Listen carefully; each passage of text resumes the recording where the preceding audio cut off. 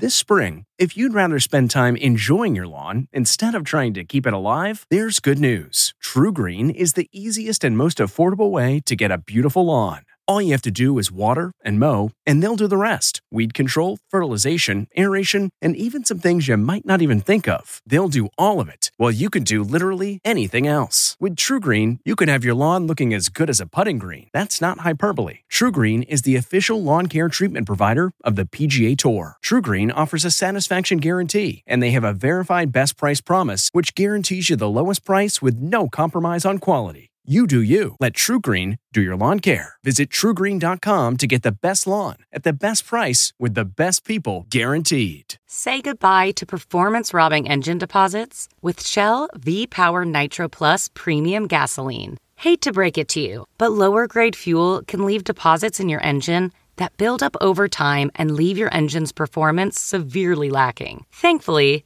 Shell V-Power Nitro Plus removes up to 100% of performance-robbing deposits with continuous use in gasoline direct injection engine fuel injectors. Download the Shell app today to find your nearest Shell station and rejuvenate your engine with Shell V-Power Nitro Plus Premium Gasoline. Fuel up at Shell.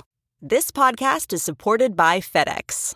FedEx offers fast delivery, more visibility, simple returns, and weekend home delivery to 98% of the U.S. population on Saturday and 50% on Sunday. With FedEx, you get picture proof of delivery, ensuring you always know where your package is. Returns are simple with packageless and paperless returns. Plus, FedEx Ground is also faster to more locations than UPS Ground. See the FedEx service guide for delivery information. So, what are you waiting for? See what FedEx can do for your business. Absolutely, positively FedEx.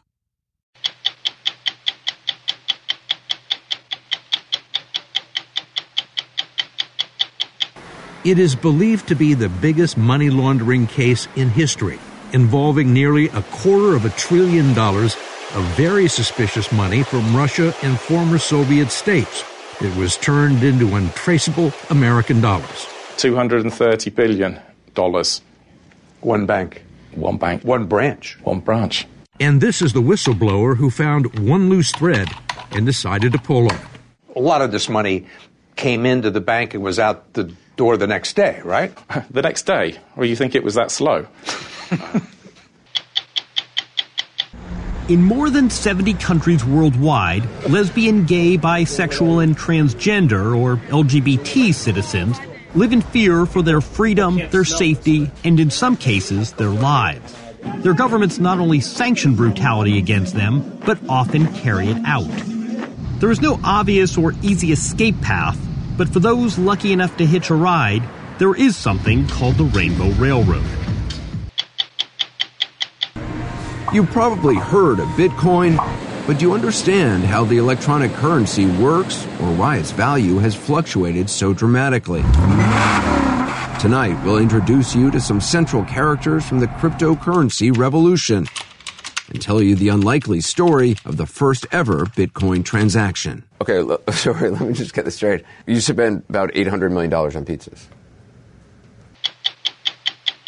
I'm Steve Croft. I'm Leslie Stahl. I'm Scott Pelley. I'm Anderson Cooper. I'm John Wertheim. I'm Bill Whitaker.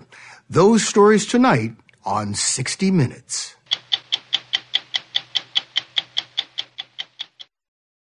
What's your next adventure? Everyone deserves a chance to do what they love. Pacific Life helps you reach financial goals while you go after your personal ones. Plans change over time, and your financial solutions can too. Pacific Life has a variety of financial solutions that can help you complement your life goals and passions while managing the uncertainties.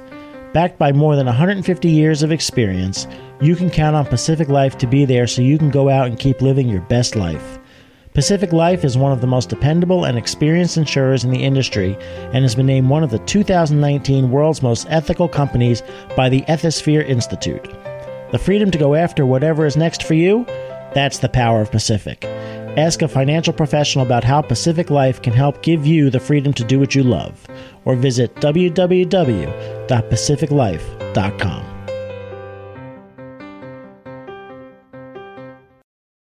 Money laundering is the way clever crooks hide and eventually spend all of the money they've stolen.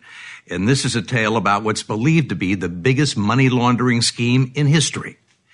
It involves nearly $250 billion of very suspicious money from Russia and the former Soviet Union that was funneled into the Western banking system right under the noses of major banks and regulators in the United States and Europe, who either facilitated it or turned a blind eye. At the heart of it is a whistleblower who found one loose thread and decided to pull on it. Howard Wilkinson is an Oxford man, cautious, prudent, and a bit of a stickler. After his cover was blown last fall in a newspaper article as the person who uncovered the scandal, he has spent much of his time wandering the British countryside, trying not to be found. Being named as a whistleblower in a case involving dirty Russian money, it's not a good place to be. You're still concerned? You've got to be, haven't you? The very nature of the people who want to launder money probably means that they're not the sort that you want to go down the pub and have a pint with. But he did sit down with us and told his tale about a financial crime so big, it's hard to fathom. The end number that's reported for the whole thing over the 6 or 7 years is $230 billion of suspicious money. One bank. One bank, $230 billion. One branch. One branch. Wilkinson had worked there as a mid-level executive for Danske Bank, the biggest financial institution in Denmark and one of the most respectable banks in Europe. As head of markets for the Baltics, he worked out of a branch in Tallinn, Estonia, a former Soviet republic, now a NATO member, right next door to the Russian bear. There were tensions, but also business opportunities, and Wilkinson eventually discovered his branch's biggest business was converting Russian rubles of highly questionable origin into crisp, clean, untraceable American dollars. Customers would be calling up every morning, please, I want to sell 20 million rubles and buy dollars. We would quote them the price for that. They would get the dollars. Basically, that was the large part of what we did. And there was nothing illegal about that. The banks are supposed to check the money coming in. Is it clean? And the banks are supposed to check where does the money go in the end. And you're saying it wasn't being done? Evidently, it wasn't being done. That's an example of British understatement. International money laundering laws require that banks know their customers and report suspicious transactions to authorities. Yet suspicious transactions would turn out to be the vast majority of the business in the bank's non-resident portfolio, which was made up of clients from Russia, Azerbaijan, and other former Soviet states. A lot of this money came into the bank and was out the door the next day, right? The next day? Or you think it was that slow? The customers would call every day, they would sell their rubles for dollars, and that would be what we'd see. We didn't see where the money went. So your business is really to execute the trades? Yeah, basically. Not vet the clients? Absolutely not to vet the clients. That job, Wilkinson was assured, was being done by a special committee that carefully screened all international customers before they were allowed to open an account. He discovered otherwise almost by accident when a colleague asked him to help with some paperwork on one of the bank's big customers, a British company called Lantana Trade LLP. To me, being British, the obvious place to look for financial information about a company is the public register. This is public. But apparently this was rocket science. Apparently this was rocket science and no one had ever thought about it. Wilkinson consulted a British government website known as Companies House. I paid £1, $1.30, and I got the company's financial statements. And it was a bit strange because it said that the company was dormant. Now, dormant means the company hasn't done a single transaction. He knew that couldn't have been right, having looked at Lantana's bank statement. How much Lantana money was passing through the bank? It's up to 20 million a day. 20 million a day? Yeah, some days. Not exactly dormant. It's not dormant at all. The public documents raised other suspicions. Lantana seemed to be a British company in name only, with a postal address in an unremarkable office building in North London that it shared with at least 64 other shell companies with accounts at Danske Bank Estonia and connections to remote exotic places known for banking secrecy and money laundering. So we've got a UK company with a registered office in North London with an account in an Estonian bank that's actually run by Russians, and the partners, the owners, are from the Seychelles and the Marshall Islands. To Wilkinson, it screamed money laundering. He explained what he found to people at the bank who handled the Russian accounts and was told that it was a simple paperwork screw-up that would be fixed. 13 months later, he heard that Lantana had been told to take its banking business elsewhere. Among the concerns was money laundering by a member of the Putin family. It seemed to be Mr. Igor Putin, who's, I think, the cousin of the Russian president. There were links to the FSB. The FSB is, I think, the successor to the KGB, so some sort of secret police. The people running the company had been associated with several banks that had gone bust in Russia in bad circumstances. Igor Putin, the president's first cousin, has been associated with other Russian money laundering schemes, but has always professed his innocence. To Howard Wilkinson, hearing the Putin name was further confirmation that something was wrong. What did you do then? This needed to go to Copenhagen. This needed to go to the head office. So I made a whistleblowing report to 4 very senior executives, including one of the executive board, a whistleblowing report about what had happened and what seemed to be wrong. Concerned that others at the bank might be involved in a cover-up, Wilkinson decided to look into 3 more of the bank's customers that were registered in Britain. I paid £3 and I took the accounts for these next 3, and they were all false. You're 4 for 4. I'm batting 4 for 4. Is it possible that people just could have missed this? Well, I then went 16 for 16 by looking at another 12. So, of which 15 were the same address. So, at some point, it stops being possible to be a coincidence. Not just were the accounts all false, the accounts all basically looked the same. I mean, basically just change a couple of numbers, but they all basically look the same. When you started doing all this, what did people say to you at the bank? Nothing. Nothing? Exactly. Nothing. People stopped calling around to say hello. Is it true that a high-ranking executive at the bank told you, quote, "This bank is not the police.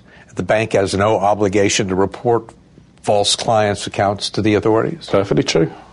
Frustrated with the lack of action, Wilkinson resigned and took his family back to Britain. It would take nearly 5 years for Danske Bank to come up with answers after prodding from the Scandinavian and European press. After reviewing more than 6,000 non-resident accounts, it acknowledged at a news conference last fall that its tiny Estonian branch was the gateway for what may be the largest money laundering case in history. I'd only scratched the surface. However, it's huge the numbers seemed to me back in 2013, back in 2014. Unbelievably, I'd only just scratched the surface of what was actually going on in the bank. Do you have any idea what percentage of that money was dirty? They said that almost all the customers were suspicious. So far, at least 18 former Danske Bank employees are facing charges in the case, including former CEO Thomas Borgen and his chief financial officer. The bank itself faces 4 counts of violating the Danish Anti-Money Laundering Act. Danske Bank itself admits to a complete breakdown of every single internal control. This isn't 1 or 2 mistakes. This is a mistake of their entire system over years, of which they profited immensely. Attorney Stephen Cohn, who has been representing whistleblowers for more than 30 years and is Howard Wilkinson's lawyer, says Danske Bank is not the only one that profited from the scheme. Most of the $230 billion passed through big New York banks undetected for years. What does that sheer number, $230 billion, tell you?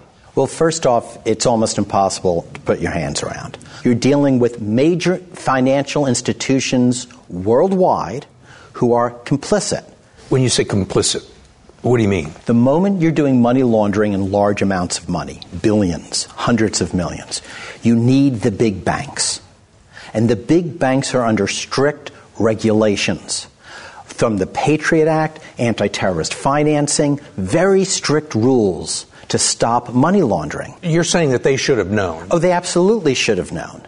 J.P. Morgan was the first to suspect that Danske Bank was laundering large amounts of Russian money through its Estonian branch, and it broke off its banking relationship in 2013. Deutsche Bank USA and Bank of America carried on into 2015. The banks aren't talking to us, but I would assume that they'll say, look, it's It's Danske Bank's job to know who its customers are. Our customer is Danske Bank. We have no reason to know all this money is flowing in to Estonia from Russia. And Sure. Of course. Let's just put it this way. You have to have due diligence. And you have this little bank out there in Estonia pumping in billions of dollars to you. Do you think you should ask? But the proof of the pudding is that J.P. Morgan figured it out. Were they geniuses? And who did they tell? And why didn't they expose the full scheme to the United States? Why was it up to one guy in a bank in Estonia to figure it out and turn it in, risking everything? Why is it always up to the whistleblower? What's the answer to that question? The banks have to do their job. And the only way they will be held fully accountable is when the United States and other governments hold them accountable and force them to implement the rules that exist to protect all of us. All of that is being weighed right now by the U.S. Justice Department and other federal agencies which are investigating Danske Bank. It's cooperating with the investigation, as are J.P. Morgan, Bank of America, and Deutsche Bank USA. None of the banks accepted our request for interviews. The case could end up with hundreds of millions of dollars in fines. And under U.S. whistleblower laws, Howard Wilkinson could potentially share in the proceeds. I mean, you were the whistleblower in this case, correct? I guess so. Under U.S. law, you could end up being rewarded with a substantial amount of money. Back in December 13, the idea that this would be a case that the U.S. Department of Justice and SEC would ever have any interest in would never even cross my mind. You know, the bank should have investigated it, sorted it out. What happened? Basically, nothing. It's shocking. It's impossible to say exactly where the $230 billion of dirty money originated beyond the banks of Moscow.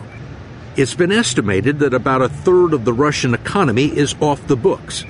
Awash in cash, much of it is from corruption, bribes, and tax evasion by oligarchs, plutocrats, and mafiosi. And it's impossible to tell exactly where it's hidden now, beyond the shell companies, tax havens, and expensive real estate in New York and London. Do you think that there's any chance that we'll ever find out whose money it was and where it ended up? It's going to be difficult. And the fact that it's so difficult is fully the responsibility of Danske Bank. Think about it walking in the snow. The snow keeps falling and the footprints are covered up. And that's where we are now in 2019. It's certainly not impossible, but it's many, many times harder. A lot of snow has fallen over the footprints.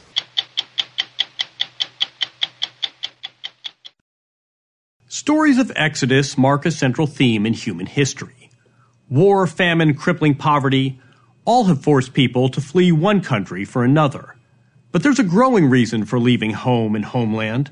In more than 70 countries worldwide, lesbian, gay, bisexual, and transgender, or LGBT citizens, live in fear for their freedom, their safety, and in some cases, their lives. Their governments not only sanction brutality against them, but often carry it out. There is no obvious or easy escape path, but for those lucky enough to hitch a ride, there is something called the Rainbow Railroad. Like the Underground Railroad, the Rainbow Railroad helps those fleeing danger get across borders to safety. And like its historical namesake, this network shrouds its operations in secrecy. But over a recent 6-month period, we got a look at how the Rainbow Railroad works. We met escapees from 3 continents, and were on hand for a series of departures and arrivals. Last June, on the first day of summer, Abanoob Elias left his old life in Egypt and arrived a refugee at Toronto's Pearson International Airport. You made it. How are you feeling? Yeah, nice. Rainbow Railroad staff was there to greet him, and on the ride into town, Abanoob took it all in. New country, new landmarks. First stop, a familiar face. This reunion was 9 months in the making.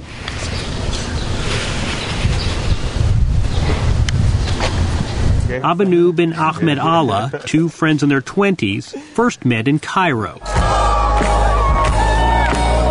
on September 22, 2017. The occasion, a concert by Mashrua Leila. a Lebanese band popular throughout the Middle East, whose lead singer is openly gay. Caught up in the music and the moment, Abanoob did the unthinkable for a gay Egyptian. He raised the rainbow flag, a symbol of gay pride. Ahmed spotted this bold stranger in the crowd of 35,000 and says he was inspired. He can do it, so I can do it too. This was unthinkable to you before the concert. So when I saw Abanoob, okay, I can do it. The two waved the flag together. You said it was the best 5 minutes of your life. Yeah, it was the best 5 minutes of my life. In a bad situation in Egypt, you can talk about anything. Now you are raising the flag. You are talking about LGBT rights. Oh my God. You can't talk about that in Egypt, in a public area? In Egypt, just being openly gay can bring trouble. Human Rights Watch says 300 LGBT citizens have been detained under the country's debauchery laws in the last 5 years. Hours after the concert, Egyptian media denounced the flag raising, and security forces took the opportunity to crack down on Cairo's LGBT community, arresting dozens. Panicked, Ahmed posted this video to social media to get his story on the record. It's clear to me that I am wanted by the police, he said. He was arrested days later for, quote, promoting immorality. Police also questioned him about a woman named Farida. They're interrogating you, and they know about Farida. Yeah. The first name, asked me the first name, was Farida. Farida Abaouf, a trans woman and well-known LGBT rights worker in Cairo, got word police were asking about her and knew she had to leave Egypt. She took this video the night she escaped. She says she couldn't risk being recognized along the way, so she cut her hair and took shots of testosterone to look more masculine again. Farida told us she almost didn't make it past Cairo's airport officials, who pulled her aside for questioning. He looked to me like he knows something, but he didn't tell me. Do you think the guard knew something was up? Yeah, he looked to my eyes, eye contact, big eye contact. It's like I know everything. Farida made it to Canada, where Rainbow Railroad staff was waiting for her, having learned about her situation from their network in Egypt.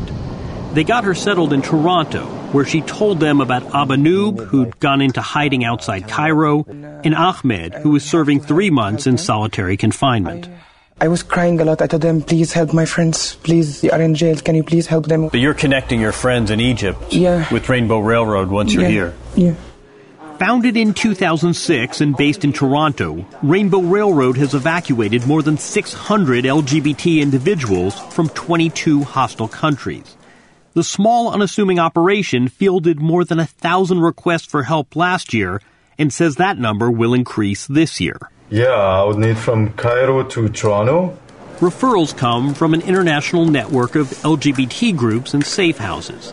Then Rainbow Railroad secures visas and pays for flights to safety. All of it funded not by any government, but with private donations of cash and also airline miles. Executive Director Kamali Powell reviews each case. What do they all have in common? The majority of people that we help have told harrowing stories of being hunted down, of being excommunicated by their churches, their families, their communities. And so they've come to us really desperate. This isn't cultural homophobia. This is police, courts, legislators. We've heard stories of an individual who had a mob go to their house, burn it down, and when they flee to go see the police say that we cannot help you because you are gay. And the police sanctions the mob. The police sanctions the mob. Sometimes the police are active perpetrators of this violence. He's talking about an incident that took place in Jamaica, one of 70 countries worldwide where same-sex relations are a crime. In 7 of these countries, punishable by death. The United Nations says global gains in LGBT rights, including marriage equality, have been met with backlash in many parts of the world. Perhaps most brutally in the Russian Republic of Chechnya. Its leader has publicly denied the very existence of gay citizens. In April 2017, reports surfaced of authorities there rounding up, torturing, and killing queer Chechens. Usman, not his real name, survived this purge. He asked us to conceal his identity, fearing for the safety of his family back home. He recalls the day men in military uniform came for him at his work, took him to an abandoned warehouse, and tortured him with electric shocks. They tied my hands behind my back and they beat me. They kept asking me for names and phone numbers. Names and numbers of whom? Gay men I knew, but I didn't give them anybody's name. Even under torture? Mm-hmm. Yes, I'm very proud of that. After 2 weeks, Usman was released, and a friend helped get him to a safe house in Russia. There, he heard about a means to escape. Rainbow Railroad. That's how you heard it the first time. In their largest operation to date, Rainbow Railroad worked with Canada's foreign ministry to evacuate 42 Chechens, including Usman, and find them asylum in Canada. A few months later, Powell and Usman went to the U.S. State Department to plead for visas for LGBT Chechens still trying to get out. But this is a tough time to be seeking asylum in America, no longer a busy stop on the Rainbow Railroad. Spain, the Netherlands, and Canada are among the most popular destinations. The Chechen operation put Rainbow Railroad on the map. Donations more than tripled, making it possible for staff to venture to half a dozen LGBT-hostile countries and assess the need in person.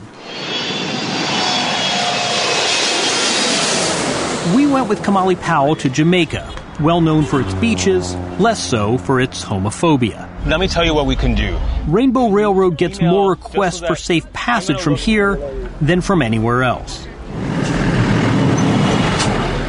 This is a gully, unfortunately, like a sewage drain area where members of the LGBTQI community sleep. But it smells like a sewer system. Under the streets of Kingston, Powell took us to see a potential Rainbow Railroad client named Blue. His fear of being attacked because he is gay is so intense, Blue goes underground, quite literally, for refuge overnight. You have this place to yourself? It's my house. This is your house? He told us he sleeps on cardboard boxes, and when the rain comes through the storm drain, he moves to higher ground. If I was not gay, I wouldn't be here because I'd be at home. But because of my lifestyle and they found out about me, that's why I'm here, right? Even Powell was taken aback by these conditions. Have you seen this in other countries? Nothing quite like this. Once you're labeled LGBT, it's almost like a scarlet letter. Like you walk around and someone can attack you at any moment. The threat of attack drives some gay Jamaicans to this remote hillside town, where our cameras were allowed into this safe house. Many of its residents will be referred to Powell, who went over the most urgent cases with house staff. The problem is getting to the hospital, right, as well?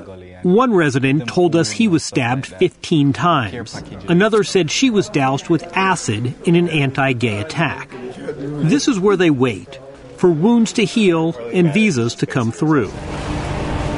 Across the island, the wait is over for Elton McDuffis, whose work with the local LGBT rights group made him a target. He told us he survived a knife attack and an attempted break into his apartment as assailants shouted anti-gay slurs. After that, you said, I gotta get out. I gotta leave, yeah. He installed extra locks on the door and contacted Rainbow Railroad. He didn't tell his mother he was about to leave for good. Like, I don't want my mommy to worry, I don't want my family to worry, so I try to keep them out of this process. So what have you told them? I'll see you when I see you? Yeah. Well, I told her, you're not going to see me for a long time. Nervous? Very. Why? Because I'm stepping into the unknown. The only thing I can say is I'm told that I'll be okay. I'll be in a better place, yeah. You've called a worldwide exile of the LGBT community, the civil rights issue of our era. What do you mean by that? What I mean by that is that we spent many years in North America saying that marriage equality was the most important marker for the advancement of LGBT people. What we haven't done is talk about thousands of displaced people who are victims of state-sponsored violence only because of who they love. This is your new town. Yeah. 4 weeks after we watched him leave Jamaica, Elton McDuffis had found a taste of home in Toronto and told us he was no longer living in fear. whole neighborhood with pride flags and gay bookstores. What's it like when you walk around there? Like I said to my friend, we were walking on Church Street and there were a lot of gay couples walking and holding hands, and I said, I think we should hold hands. And you said we should hold hands? Yeah, and we did, and nobody cared, nobody looked, and that was beautiful. The Egyptians, too, are making the most of their newfound freedom. Toronto's Pride Parade last summer was a highlight. Rainbow Railroad helped cover living expenses until the asylum claims were decided. Ahmed got his papers in March. Abba Noobs came through last month. On this night in September, they were reminded of how far they've come. Mashrua Leila, the band whose concert sparked the LGBT crackdown in Cairo, was in Toronto to play a show and wanted to meet the Egyptian exiles. And when the music played, Abanoob and Ahmed stood together, just as they had in Cairo a year before. When I was in the jail, I know that I will be able to hear this music again. I raised the flag again with Abanoob. It was an amazing moment for me. I can do what I want now. I'm safe. You're safe? Yeah, I'm safe.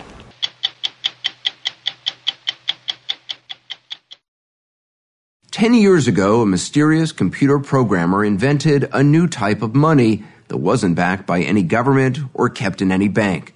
There were no coins or bills, just long strings of letters and numbers stored inside a network of computers that anybody could be a part of by downloading some free software over the internet. Today, that computerized currency, Bitcoin, is well known, though little understood.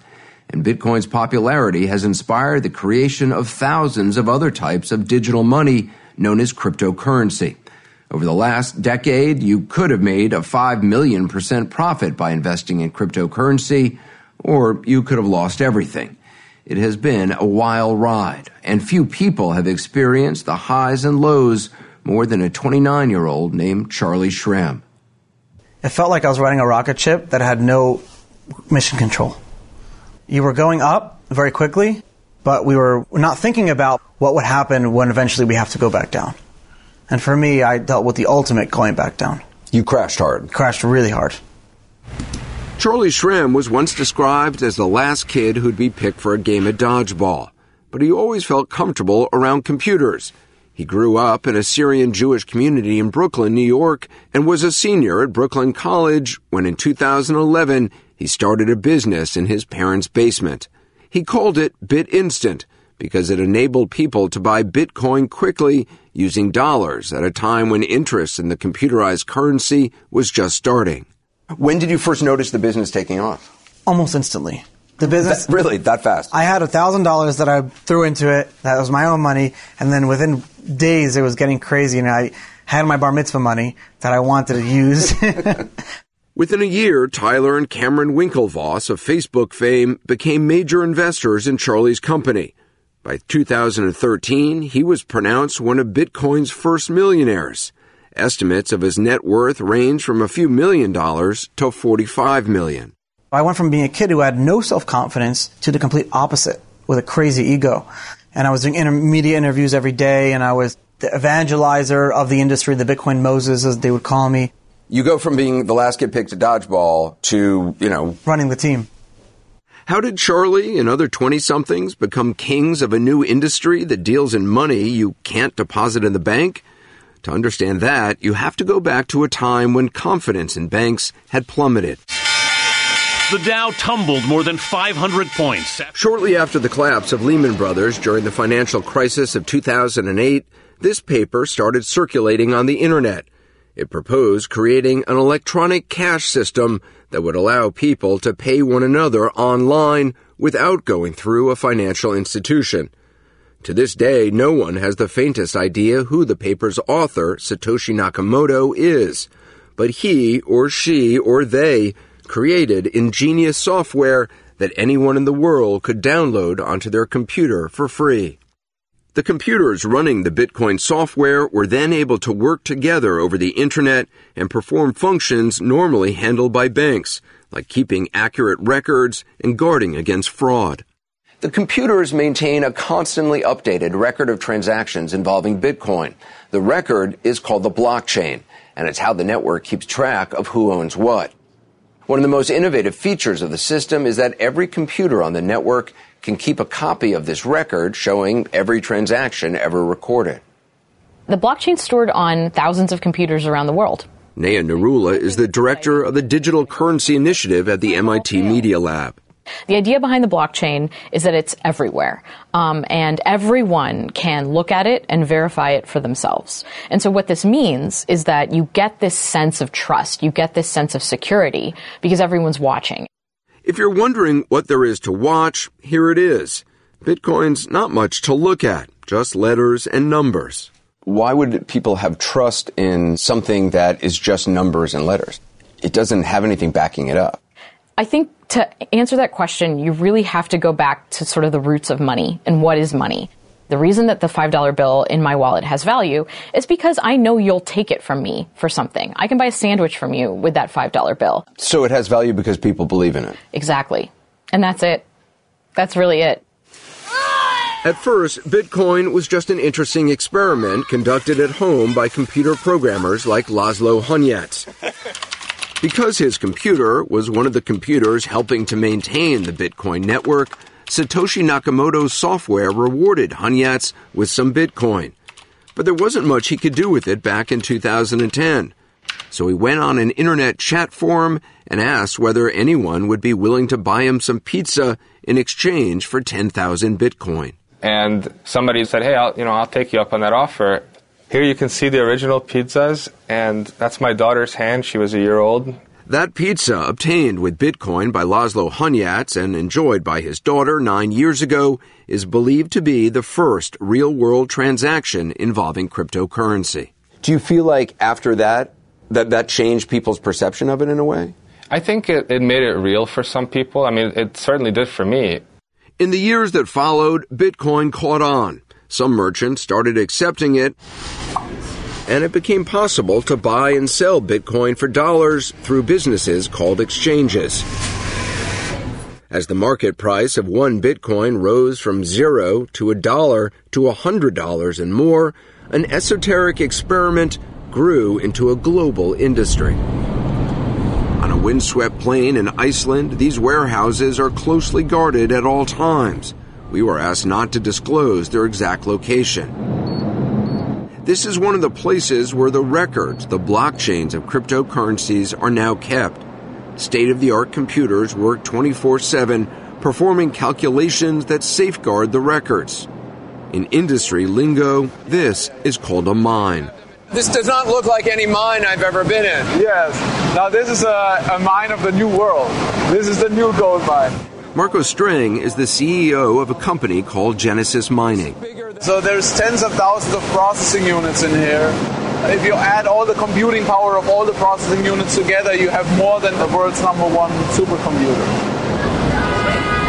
Back in New York, by 2013, Charlie Shrem had finally moved his company's computers out of his parents' basement. He was spending a lot of time traveling to industry conferences and talking up Bitcoin. Charlie was charismatic. Charlie was funny.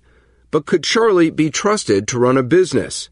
In a new book, Bitcoin Billionaires, Ben Mesrick describes how BitInstant's biggest investors, the Winklevoss twins, grew concerned that their young CEO was spending too much time traveling and partying and not paying enough attention to the details of running his company. For example, Charlie knew the U.S. government was concerned about how cyber thieves and money launderers were using Bitcoin. His company was required to monitor its customers and report any suspicious activity. Banks have whole departments that are supposed to do this. The person at BitInstant who Charlie put in charge of it was Charlie. So you were in charge of making sure that you complied with rules and regulations regarding Yes. financial transactions. Was that a good idea? No. Very bad idea. In 2013, Charlie had other problems too. A documentary called The Rise and Rise of Bitcoin showed what happened when the price of Bitcoin rapidly rose and fell. Charlie's company and an exchange it did business with couldn't keep up with customers' orders. People can't buy and sell, and they can't withdraw, and they can't deposit. The whole thing is just a fritz. BitInstant went out of business in July 2013, a victim of Bitcoin's volatile landscape and Charlie's many mistakes. I look back at myself and I say, I don't even know if I would do business with myself. Essentially, you're saying you couldn't be trusted then? 100%.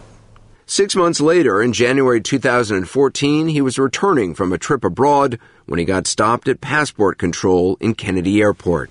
I got surrounded by a whole poo-poo platter of federal agents. A poo-poo platter of federal like all agents? mixture. You have DEA, IRS, NYPD, JFK Security, all of them. Federal agents had evidence that Charlie knew one of his customers was buying Bitcoin and then reselling it on a website where it was used to buy illegal drugs. When I got arrested, the first thing I told my lawyer is, I'm guilty. Let's make a deal. Because I knew immediately that I had done what they said I did. One of Bitcoin's first millionaires was now one of its first felons. But that didn't stop the market price of Bitcoin from rising from about $250 when Charlie went to prison in 2015 to nearly $20,000 at the end of 2017. It then plunged 84% before climbing back to more than $8,000 this past week. Remember, a Bitcoin was worth less than a penny when Laszlo Hunyats first traded Bitcoin for pizza 9 years ago. We calculated that if Hunyats had held on to all the Bitcoin he used back then to get various items, much of it pizza, by the time of our interview, those Bitcoins would have been worth $800 million. Yeah. So, okay, sorry, let me just get this straight. You spent about $800 million on pizzas. Well, if you look at today's exchange rate... Are there nights you wake up like in a cold sweat where you think, I could have had $800 million if I hadn't bought those pizzas? I think thinking like that is not really good for me. There's a long list of financial leaders who think Bitcoin's not good for anyone. Lael Brainerd, one of the governors of the Federal Reserve, agreed to speak with us because she wanted to make sure ordinary investors understand the risks of cryptocurrency. There are people who say that cryptocurrency is better than real currency because it's not controlled by any government and it means it's not subject to manipulation by central bankers like you. No offense. The U.S. currency has a whole set of legal protections around it. The Federal Reserve and ultimately the U.S. Treasury stand behind it. And when you hold your dollars in a bank account, you have deposit insurance. And that doesn't exist with cryptocurrencies? None of those accountability mechanisms exist for Bitcoin. Charlie Shrem spent a year in prison. When he got out, the man once described as Bitcoin Moses worked in a restaurant parting seas of dirty dishes for $8 an hour. But like Bitcoin, Charlie Shrem bounced back. 3 years after getting out of prison, he's living very comfortably in Florida. He told us he's made money blogging, consulting, and investing in cryptocurrency, and is now captain of his own destiny. He's even got a boat named Satoshi after Bitcoin's mysterious creator. After watching this, you may be wondering why the world needs cryptocurrencies. Naya Narula of MIT's Digital Currency Initiative argues they can make a difference. The thing that excites me about cryptocurrencies is that we can experiment with the transfer of value. We can put new features into money. We can change the way money works. She says cryptocurrency has already helped people in countries like Venezuela, where the monetary system is in crisis. And in the future, it may be able to do things like speed up and lower the cost of worldwide money transfers. People used to say, why do we need email? I can just call someone on the phone. And now we can't live without it. So this is one of those conversations that 20 years from now, someone could replay and have a good laugh because I'm asking such moronic questions that will be so obvious to everybody. Or they'll be laughing at me because I said cryptocurrencies were going to be a thing and they totally flamed out and died. It still could go either way. It could really go either way. That's what makes it so exciting and interesting. We end tonight's broadcast on a personal note. After 50 years in journalism, 40 years at CBS News, and 30 years at 60 Minutes, it doesn't seem possible, I've decided to retire. It's been a difficult decision, one that I've considered at the end of each of the past 4 seasons. Now feels like the right time. As my good friend and colleague Morley Safer advised me a few days before he passed away, don't stay too long. There are still some things I'd like to do that I haven't done. I'm not getting any younger. I want to leave while I still have all of my marbles, the energy to enjoy life, and the curiosity to pursue some different things. I've done nearly 500 stories for this broadcast, and that has taken up most of the past 30 years of my life. It's been a tremendously rewarding experience, and I want to thank you for watching what is still the best news program on television.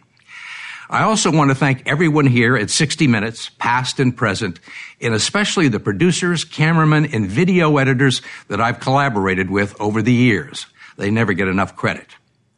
I'm not going away just yet. I'll be around this summer, and there will be a special in September featuring some of my favorite stories. I'm Steve Kroft. We'll be back next week with another edition of 60 Minutes.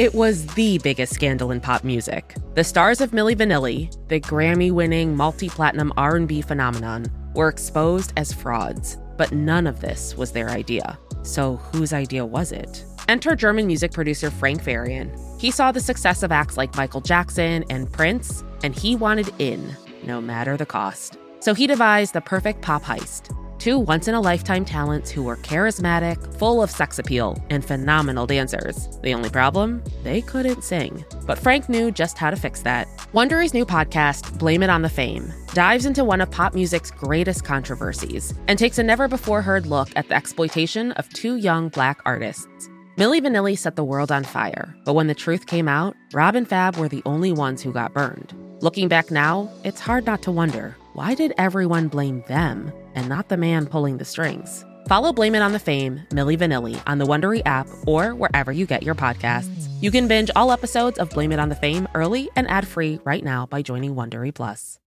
Hi, this is Jill Schlesinger, CBS News business analyst, certified financial planner, and host of the Money Watch podcast. This is the show where your money is not scary. It is a show that's all about you. It's your questions that make it possible for me to provide unconventional and entertaining insights on your money, and maybe more importantly, on your life. Follow Money Watch wherever you get your podcasts. You can listen ad-free on the Amazon Music or Wondery app. Don't miss true crime anytime you want, anywhere you go with the 48 Hours podcast. Real crimes. Like a John Grisham novel come to life. Real lives. He pointed a gun to me and said, "This is the day you die." And he shot me. Real justice. There's some questions that have to be asked and need to be answered. I'm an innocent man, and I hope the whole world can see it now. Catch the latest episodes of 48 Hours wherever you get your podcasts.